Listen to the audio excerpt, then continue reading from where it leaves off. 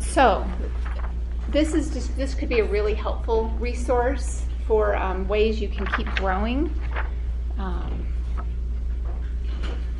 Let's see. All right, and then another question that we always get asked is, so I've done Wellspring, what next? What do I do next? And the answer to that is, we encourage you to look at Wellspring as something from which you never graduate. That doesn't necessarily mean you're going to do it every year. You might decide that for your family, your season of life, the things that are going on, maybe you want to do it every other year, every few years, every year. But one of the real benefits of Wellspring is it brings together women who are in different seasons of life and different places with the disciplines. If you've only heard it just this year, you might still be feeling like you're just trying to get your traction. And if you've done this for 7 years, you might just be so thankful that they continue to guide you and help you to grow in your walk with the Lord. And when we come together, that's how women are spurred on. That's how someone who feels overwhelmed from the first lesson is encouraged, like, no, come back. Don't give up. It's gonna sink in. And so we get to encourage each other. So please look at Wellspring as something that we would just love to have everyone continue to participate in. All right. Any other just announcements you can think of, Jamie? I'm sorry, I keep talking to you. Okay. So one of the resources we received this year, you guys remember your blue chart? This is way back, practically the beginning, lesson 2. And so in this, if you'll remember, we talked about the condition we were in before God saved us. We talked about some of God's marvelous works that he accomplished in saving us when he regenerated us. We talked about what does that mean for who we are now? Where are we at now? And then also, what do we have to look forward to? Yay, glorification. And that's what we're on our way to. And we introduced a term called the mixed condition. And for many of us, that might have been the first time we ever heard that term. And so I want to come back to that because we've talked a lot about it this year. And we heard it the first week. That was a lot to get our minds around. And it is something we keep hearing about. But I think it's just helpful to go back and review one more time, what do we mean by the mixed condition and why is it important? Why is it foundational? Why did we start there? Why do we keep talking about it? And so I want to do that by giving you 4 implications of the mixed condition and then 3 responses we need to have to the mixed condition. And I'm just going to go through these really briefly. But the first one is that the mixed condition tells us why believers still sin. Right? It's because we're not glorified yet.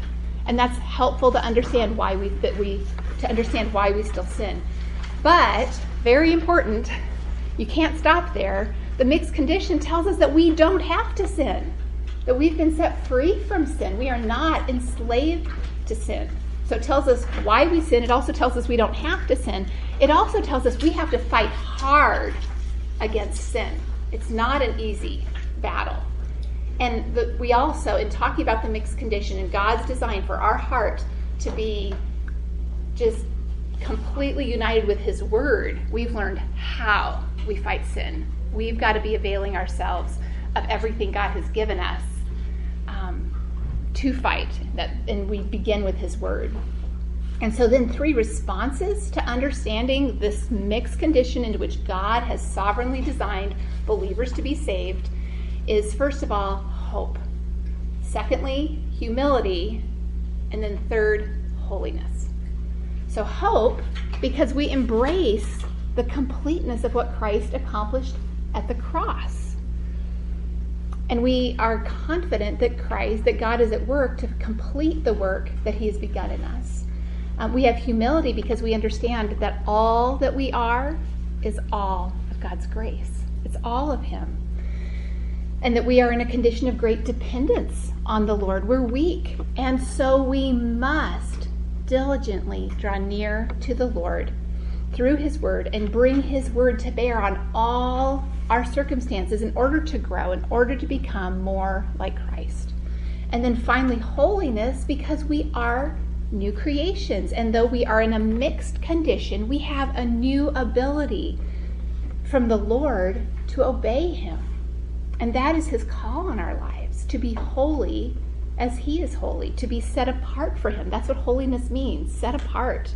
To be vigilant about letting his word expose sin and then earnestly repenting of that sin so that more and more our lives display his holiness. And that's really what we've been learning all year in Wellspring. It's a privilege to be with you ladies this morning. Thanks for having me. Every year, the President of the United States gives a State of the Union address where he talks about what's going on in the country. Every year, the governor gives a State of the State address talking about what's going on in our state. Now, usually a politician, when he gives these kind of assessments of the current state of affairs, is pointing out his own accomplishments. Or where there are areas to grow or improve, they have to do with his own agenda. What would it be like to have a non-politician give a State of the Union address or a State of the State address? What would it be like for someone who is accurate, unbiased, to be able to give a State of You address? What's going on in your own heart that nobody sees? What's going on in your own life? How would your life be assessed or audited? Well, we get a unique privilege in the book of Revelation to see 7 churches receive just such an address from the Lord Jesus Christ himself. 7 churches in Asia Minor, that's modern-day Turkey, that receive personal letters of commendation and confrontation from Jesus, who sees everything from the inside out. And the question for us this morning as we look at just one of those letters, by the way, I would commend all of them to you as maybe a regular exercise of how am I doing? Where am I with the Lord? As we look at this letter to the church at Ephesus this morning in Revelation chapter 2, we get an opportunity through the lens of that church to take a look at our own lives. I want to encourage us to do that this morning. We might be asking the questions, how would Jesus evaluate Grace Bible Church? How would Jesus evaluate Wellspring? And how would Jesus evaluate my own life?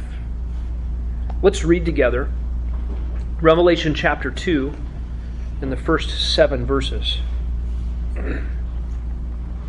To the angel of the church in Ephesus, write, the one who holds the 7 stars in his right hand, the one who walks among the 7 golden lampstands, says this, I know your deeds, and your toil, and your perseverance, and that you cannot tolerate evil men, and you put to the test those who call themselves apostles, and they are not, and you found them to be false. And you have perseverance, and you have endured for my name's sake, and have not grown weary.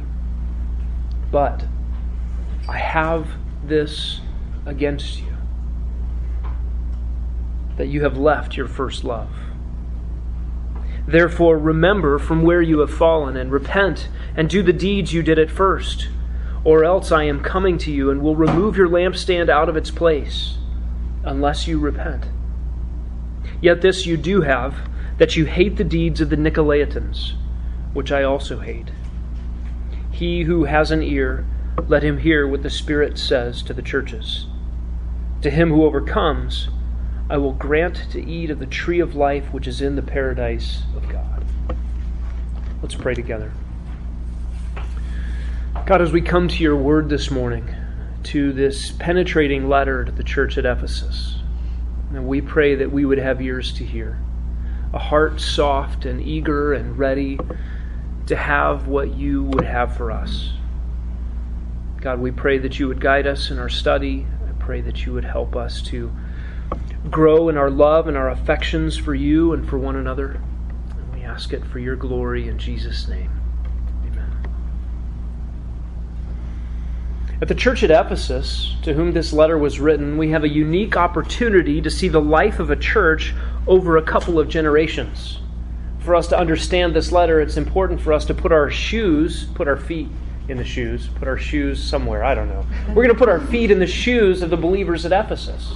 and try to imagine what it would have been like to receive this letter from Jesus Christ and his personal assessment of that church. We know a little bit about the church at Ephesus.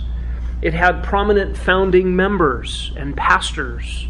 In fact, this church has a remarkable pedigree of leadership and instruction. Priscilla and Aquila were there, the husband and wife team that had given their lives to making the gospel known in every city they went. They spent time in Ephesus. Apollos was there. He was the one mighty in the scriptures who then was discipled and led to teach even more accurately the way of truth in Jesus. You know, the Apostle Paul was there on his third missionary journey from 53 to 57 AD, probably stayed there 3 years. Timothy was there. He was the pastor at the church at Ephesus when Paul wrote 1 Timothy and 2 Timothy to him, AD 65 and then 67, 68 AD. And then it is likely that the Apostle John was there for some time from AD 66 onward as one of the pastors, one of the elders in that church. You know, the church was birthed in Acts 19 and 20. We see that they were birthed under persecution. There were those 7 sons of Sceva causing havoc in the city at Ephesus. There was Demetrius the silversmith causing trouble for the believers. And then, of course, you have the entire book of Ephesians that Paul wrote to this church. And in the first 3 chapters of Ephesians, the Ephesian believers are established in sound doctrine. In Ephesians 4:14, they are encouraged to have discernment. Listen to these words from the Apostle Paul to the Ephesian believers. We are no longer to be children, tossed here and there by waves and carried about by every wind of doctrine, by the trickery of men, by craftiness in deceitful scheming. Right? They were to be wary of false teaching. They were encouraged to walk differently than the world around them. Ephesians 4:17 says this, So I say and affirm together with the Lord that you walk no longer just as the Gentiles also walk, in the futility of their mind. And in chapter 5, 6 to 11, there are warnings to the Ephesian believers about compromise with the surrounding world. They were to guard themselves against the dangers of thinking and acting like the unbelieving world around them. Consider Acts chapter 20. Verses 28 to 31. In fact, we should turn there together. Let's look at Acts 20.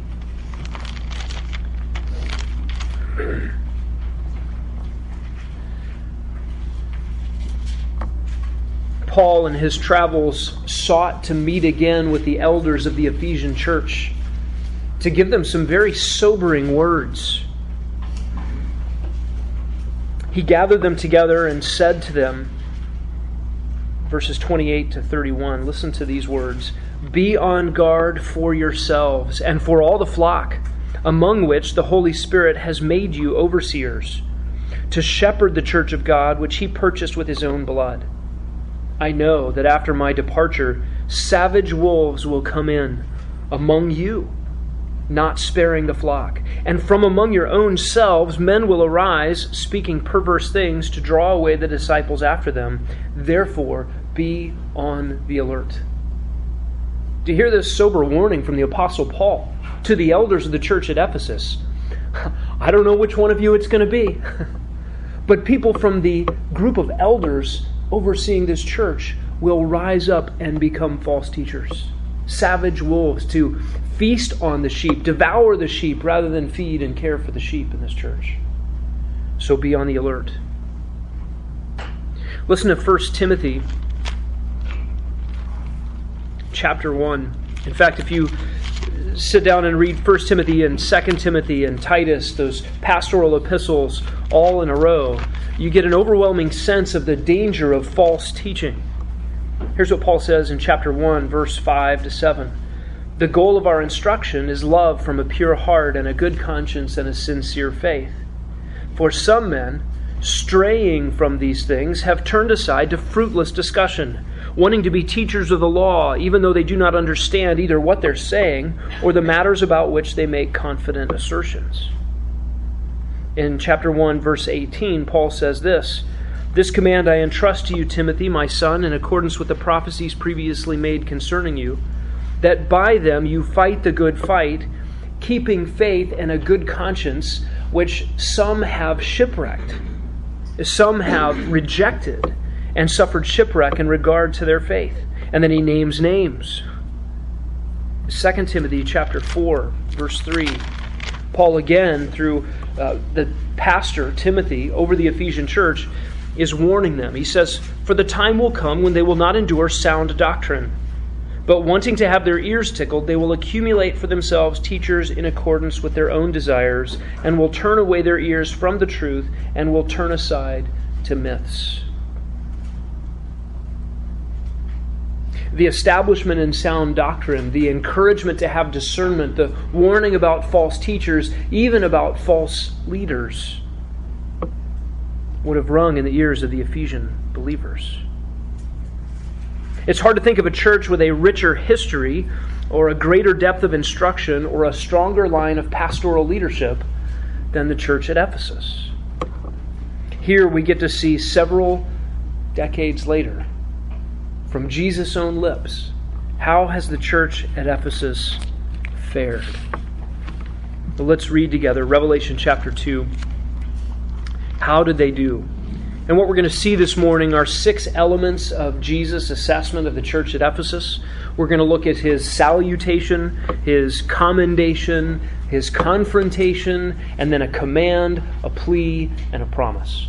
Okay, that's our outline for this morning. That's how we're going to break up Jesus' letter to the church at Ephesus.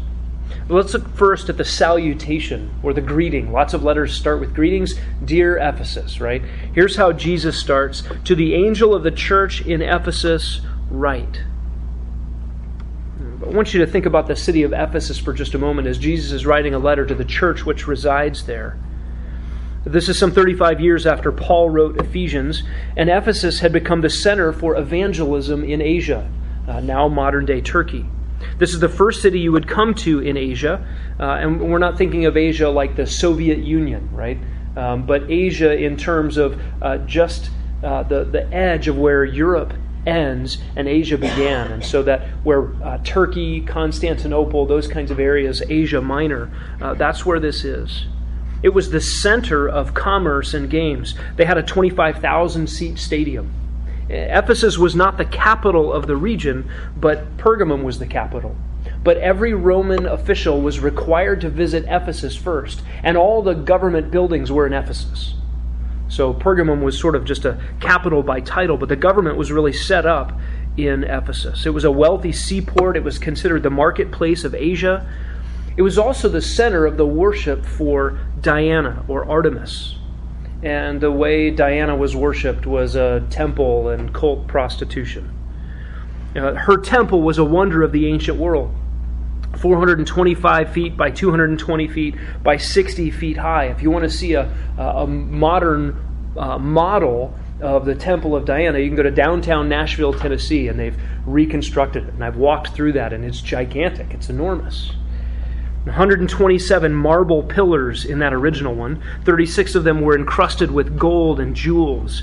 And inhabiting this temple were thousands of priests and priestesses who practiced the religion of Diana. There was an inviolable inner temple inside this temple. It was the harbor for unrepentant criminals. If you could make it to Ephesus, and you could make it to the Temple of Diana, and you could make it to the inner sanctum, you were unprosecutable. Right? No bounty hunter dared go in. The Roman soldiers wouldn't go in. It was this inviolable inner sanctum where you were safe if you were a bad guy. It was an asylum for the unrepentant. In the middle of this inner sanctum was a giant tree. And it was a tree that was called a tree of life, and it was the center of this sort of safe haven for criminals. The immorality of the city was world-renowned. There were also 2 temples dedicated to the imperial cult. In other words, you had to worship the emperor as God. It was on their coinage that the emperor was sometimes called Savior of the world, sometimes called God, and you had to worship the emperor. What was interesting is Christians, for a while, were safe while they were considered to be a sect of the Jews. Judaism was given a pass by the Roman Empire. Rome wanted to sort of keep the peace with Israel. And so they didn't make the Jews worship the emperor. They didn't want a riot on their hands. And so the Jewish religion was the only exemption to emperor worship in the Roman Empire. And so as long as Christians were considered a subset of Judaism, they were safe. But as soon as the Jews de-synagogued the Christians, kicked out the Christians were no longer under the safe umbrella of Judaism, and they were liable and subject to Roman persecution for not worshiping the emperor. Once a year you had to go get a certificate that said, yes, I burned incense to the emperor, and that certificate was like your Fry's card, right, or your Costco card. You couldn't get in and buy groceries, you couldn't get a job, you couldn't get your paycheck without this stamp that you had worshipped the emperor. And as Jesus addresses these 7 churches, he begins each of them in the greeting with a reference to himself. Notice what he says in verse 1. The one who holds the 7 stars in his right hand, the one who walks among the 7 golden lampstands, says this to the church at Ephesus.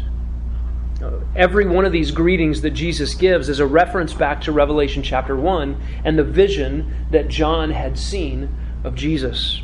I want you to see that vision of Jesus here, beginning in verse 9 of Revelation 1.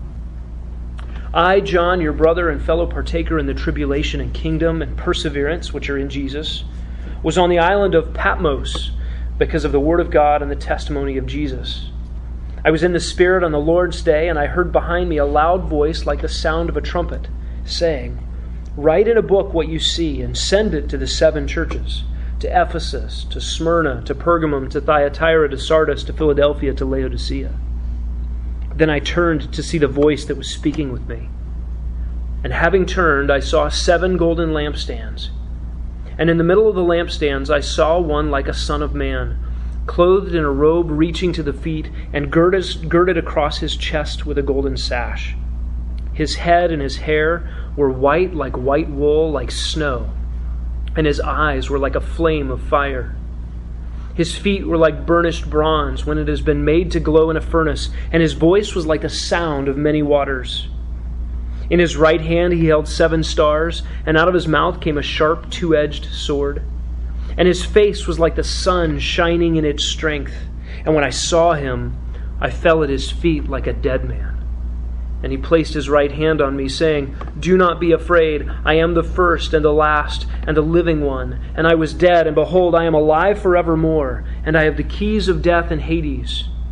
Therefore write the things which you have seen, the things which are, and the things which will take place after these things.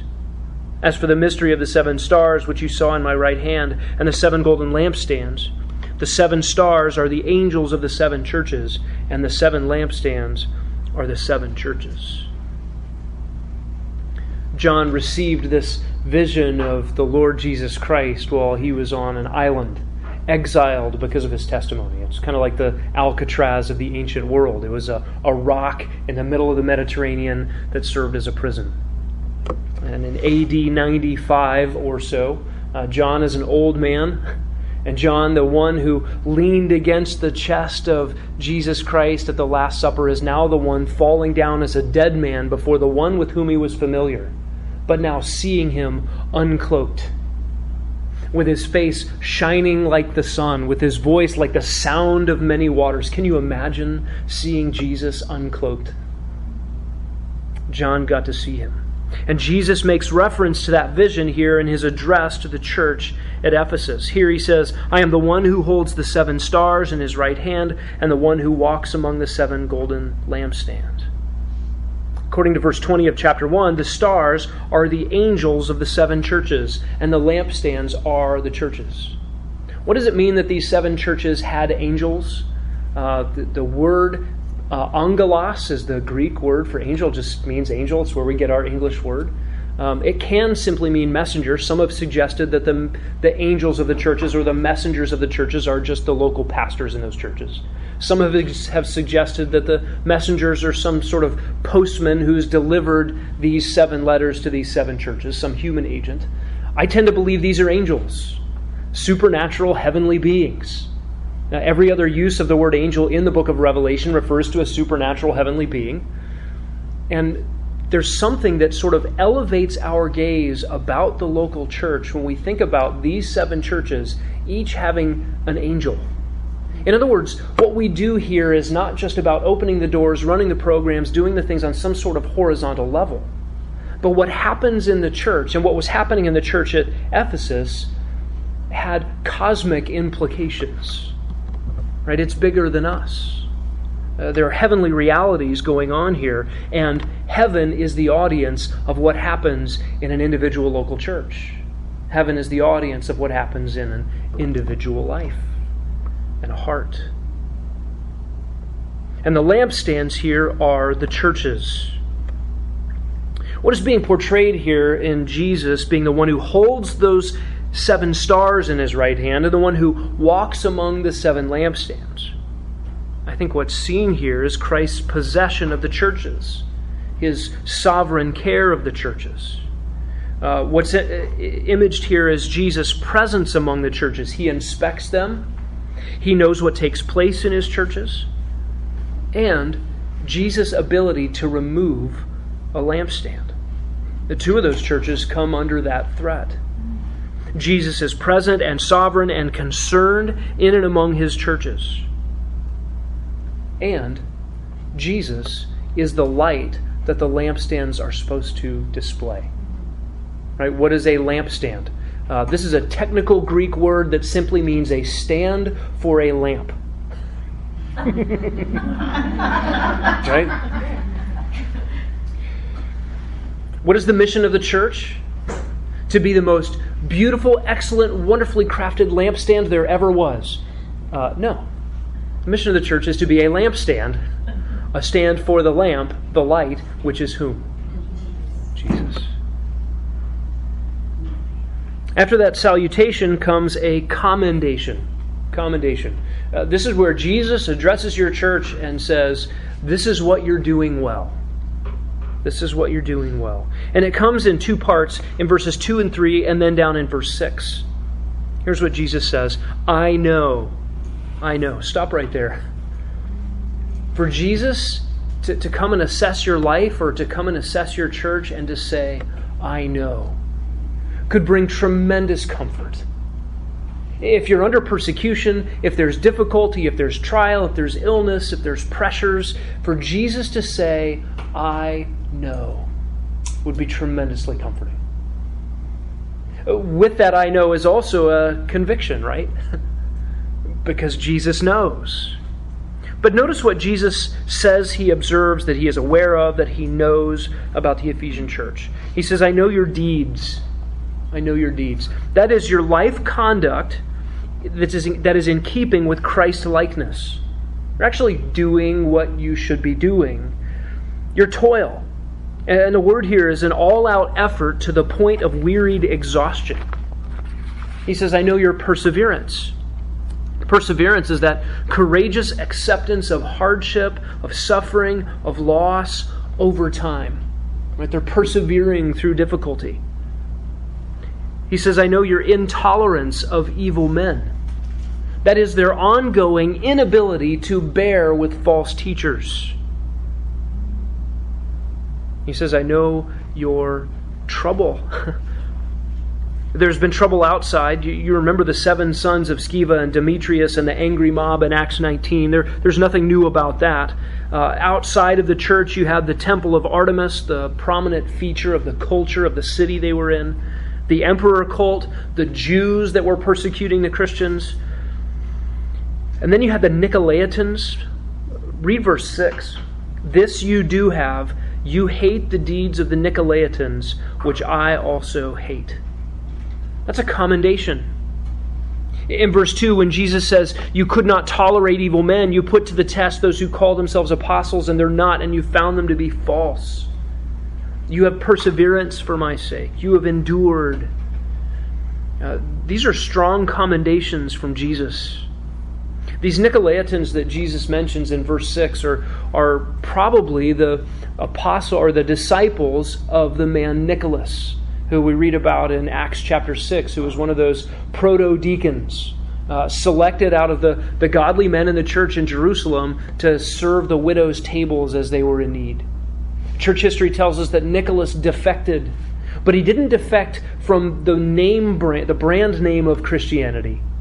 He defected from what Christianity is biblically. And Nicholas gathered disciples around him who followed his teaching that it was okay to have your cake and eat it too. You can be an Ephesian Christian in every sense of those words. You can imbibe in the culture, in the immorality, in the sexual perversion of the city around you, and have Jesus.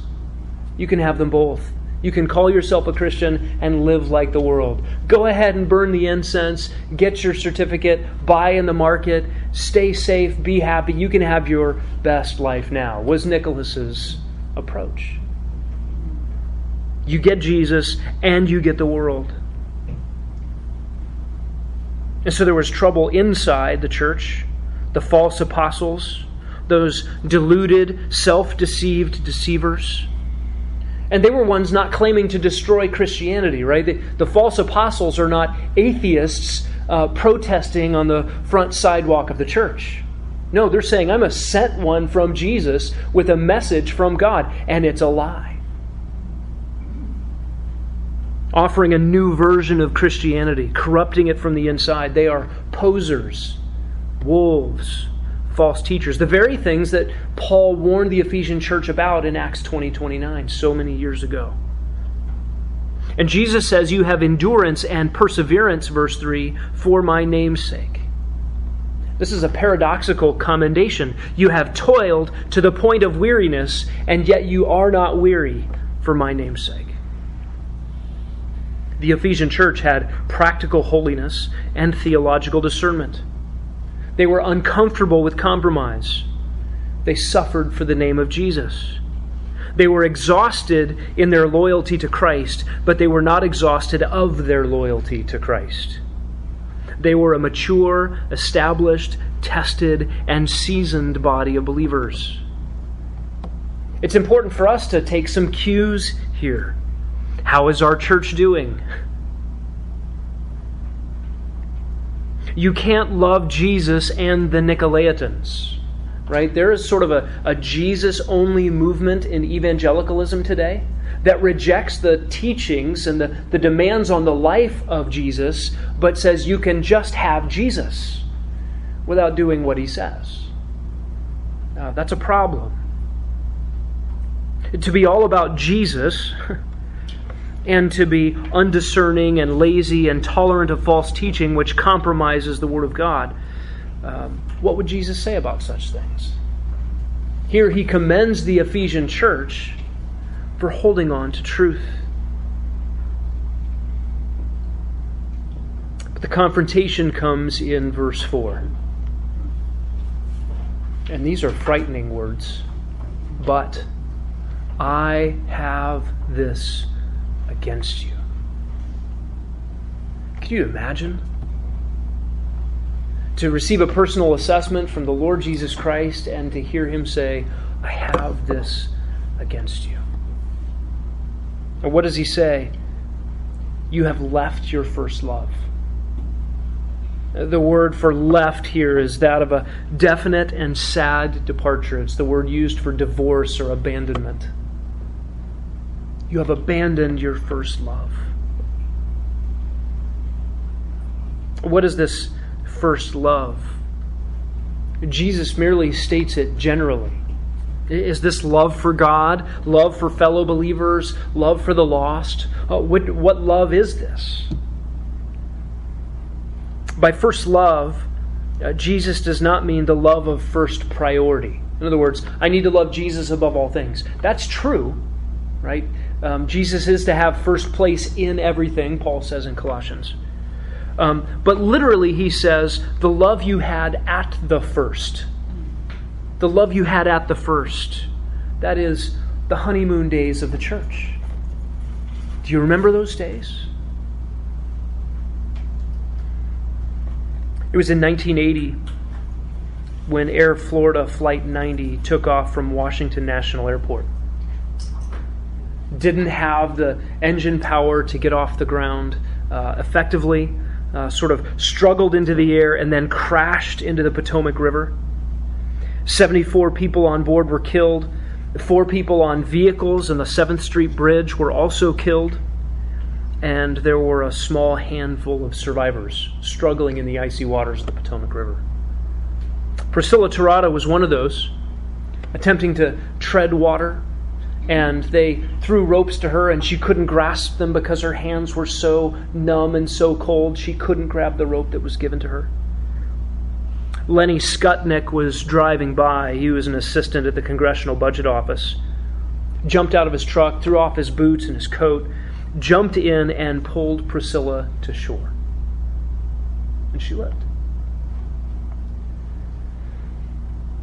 How do you think Priscilla felt in those moments about Lenny Skutnik? She didn't know very much about him at all, but he threw off his boots and his coat and jumped into the icy river and pulled me out. Thank you.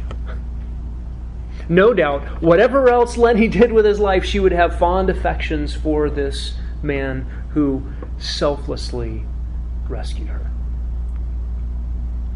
If someone said, "Hey Priscilla, what do you think about Lenny?"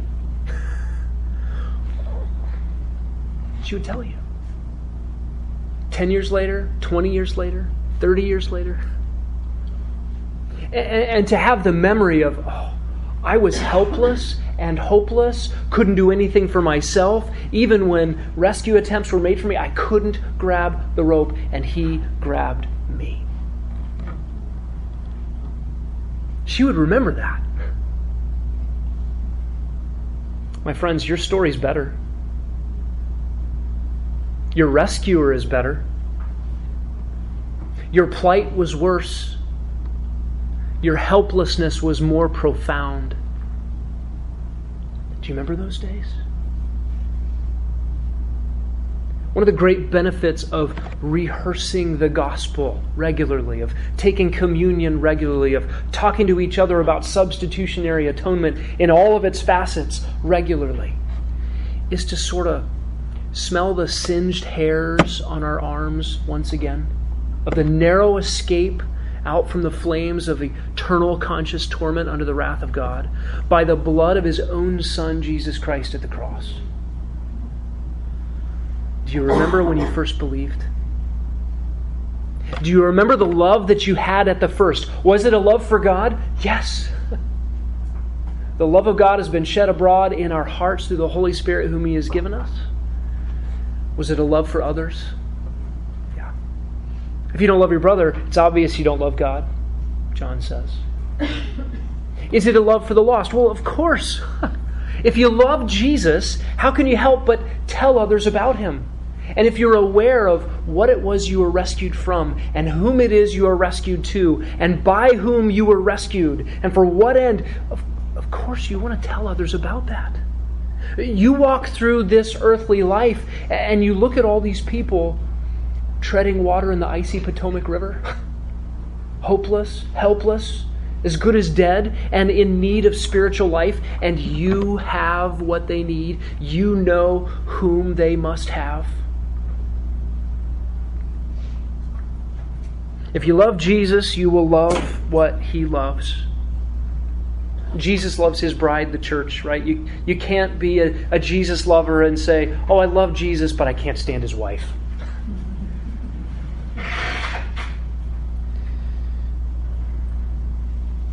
If you love Jesus, you'll be drawn to love your neighbor. And remember, Jesus in that parable about the Good Samaritan sort of defined who that is for us, right? Who's our neighbor? Anybody we bump into. Everyone. Love for the brethren, love for others, they flow out of love for Christ. Listen, if you notice your love for other people waxing cold, it is an indication that your love for Christ has gone cold. If you love Christ supremely, you will love His bride, and if you love Him supremely, you'll not be able to help telling others about Him.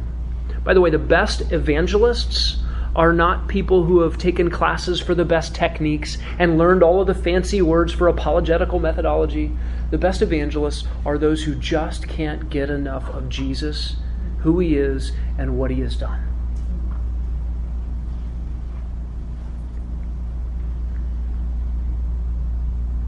What does Jesus say about the church at Ephesus? Their love for Christ had grown cold. The Ephesian church was guilty of doing lots of work on that lampstand without paying attention to the light for which the lampstand exists. How good is a lampstand with no lamp? You've got a really nice lampstand there, you've been polishing that thing for really forever. But say, where's the lamp? Where's the light? The great light fixtures, where's the light bulb? A lampstand with no light is just a paperweight, a knick-knack collecting dust on a shelf.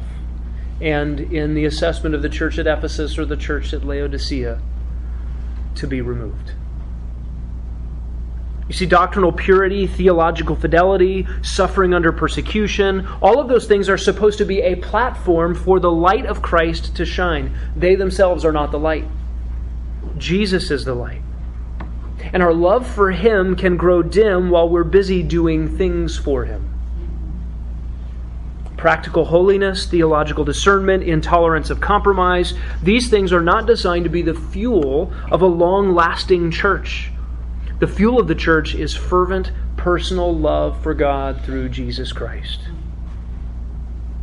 Those things are indispensable to the church. It can't be the church without those things, but they're not the fuel for the church to last. Jesus gives a command here in verse 5. Therefore, remember from where you have fallen, and repent, and do the deeds you did at first, or else I am coming to you. Remember. This is a present tense command. In other words, keep on remembering from where you have fallen. The verb tenses here are important. You were in a place you fell from in the past. You're still in that fallen state. Remember from where you fell and keep on remembering that. Remember those honeymoon days. Remember what it was like to love Christ. And another command, repent. And this one isn't in the present tense. It's just more urgent. Do this now. Deliberate, decisive change of attitude resulting in a change of action. Right? Repentance is that change of mind, change of thinking that has a concomitant or inevitable result in the way you live. It's a 180-degree shift. And he says return.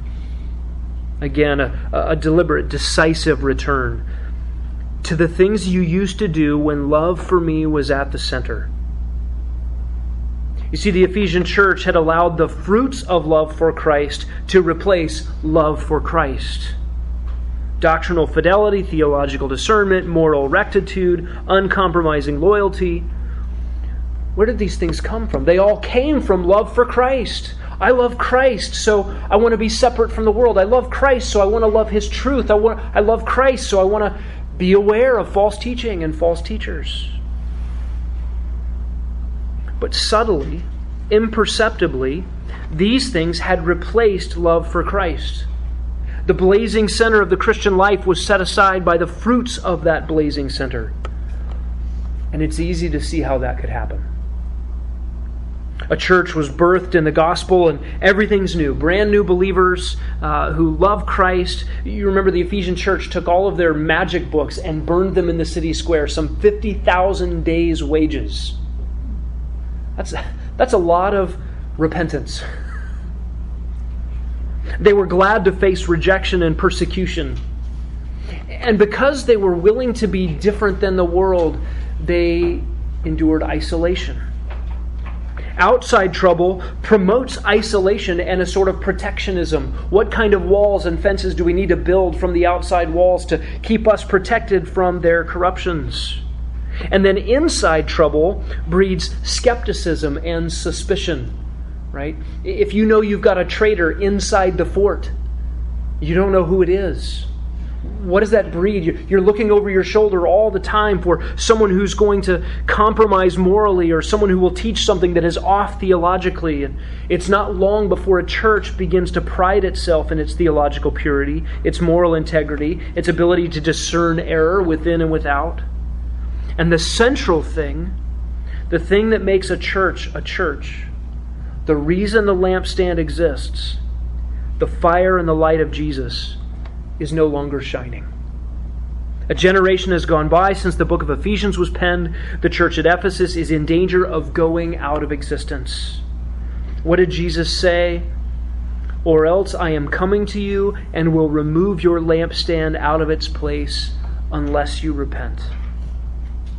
The machinery of the church is still operating. The doors are open on Sunday. Sermons are preached. Songs are sung. Error is pointed out. Sin is exposed. Compromisers are run out of town.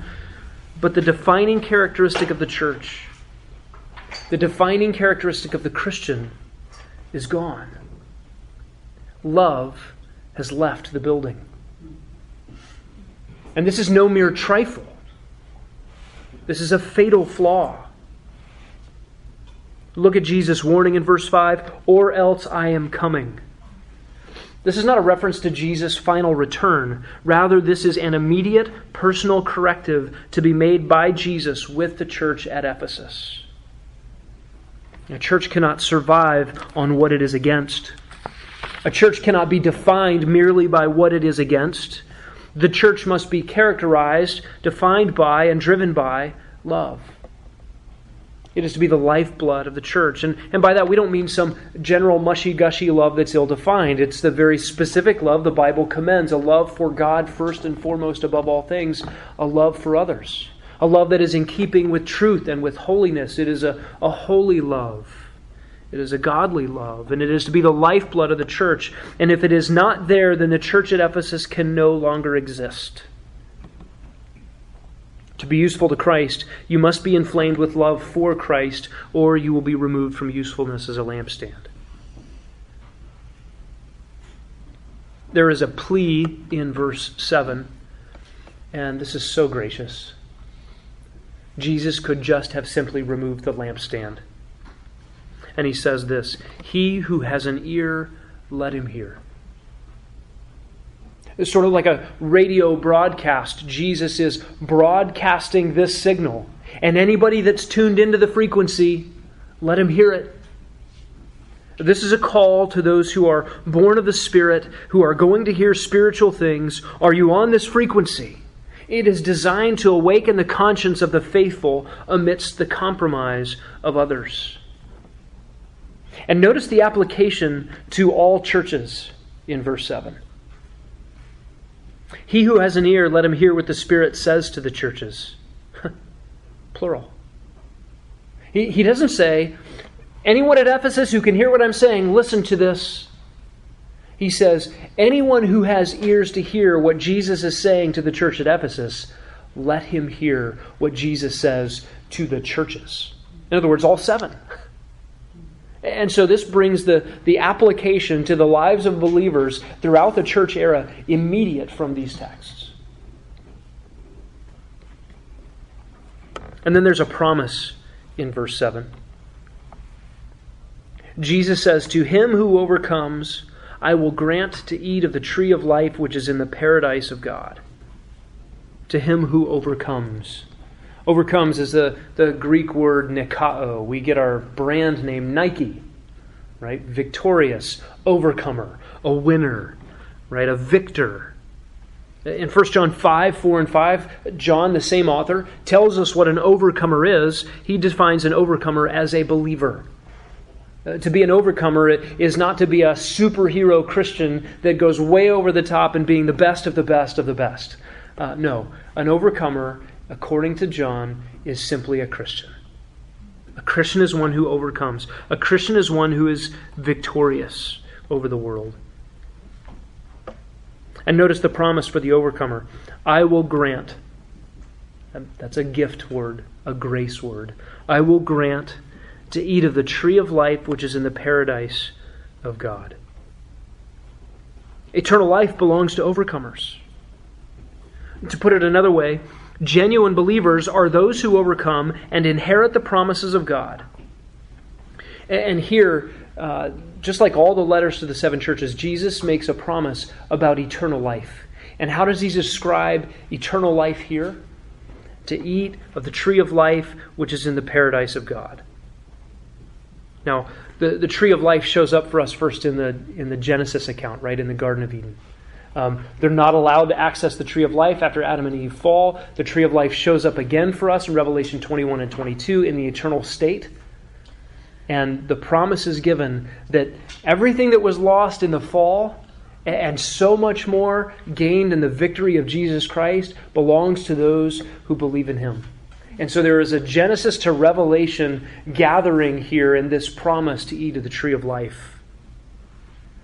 Jesus is doing something aside from a reference to Genesis and Revelation, though, here. He is making a stab at Ephesian culture. This is a direct knock on the temple at Artemis, which was represented by a tree in the center of that center part of the temple, which was an asylum for unrepentant criminals. What Jesus is saying here is that the tree of life promised by Him is way better than an asylum for an unrepentant criminal. The eternal, pure paradise of God where no unclean thing exists. And yet believers in Jesus get to be there.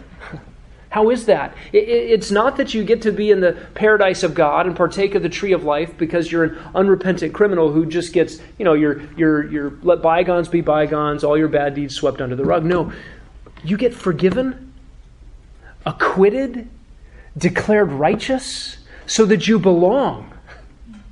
Right? And there's no threat that somehow, someday, this inner sanctum is going to be violated and your evil deeds exposed and you get punished for them. No, this is permanent. Because God has forever taken care of your crimes against Him. It's a phenomenal promise. By the way, each one of the letters to the churches, Jesus picks up some feature of the city in which the church resides. Either an architectural feature or a topological, geographical feature, or in this case, the Temple of Diana. And he compares what he promises over and against what the world around the Ephesian church boasts in. Now, that's just a great, comforting message for us. Jesus knows where you live. Jesus knows the pressures around you. Jesus knows what the world around you promises and entices you with. And the guarantee is everything He has is better.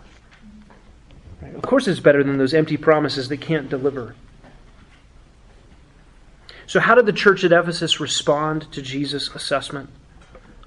Church history tells us that Ephesus repented collectively as a church and functioned as a witness to the love of Christ for at least another generation. But today, modern Turkey is a secular Islamic state with very little representation of Christ. Right? You can't find a 2,000-year-old local church. Lampstand after lampstand after lampstand has been removed. By the way, the definition of a church is up to Jesus. Right? There are lots of buildings and organizations that call themselves a church. There are denominations and even entire state organisms that call themselves a church. And yet, all those things can be happening, but the lampstand has been removed. Let's think about 2,000 years later. What does this assessment mean for Grace Bible Church? Certainly we are to heed the commendations that Jesus gave to the church at Ephesus.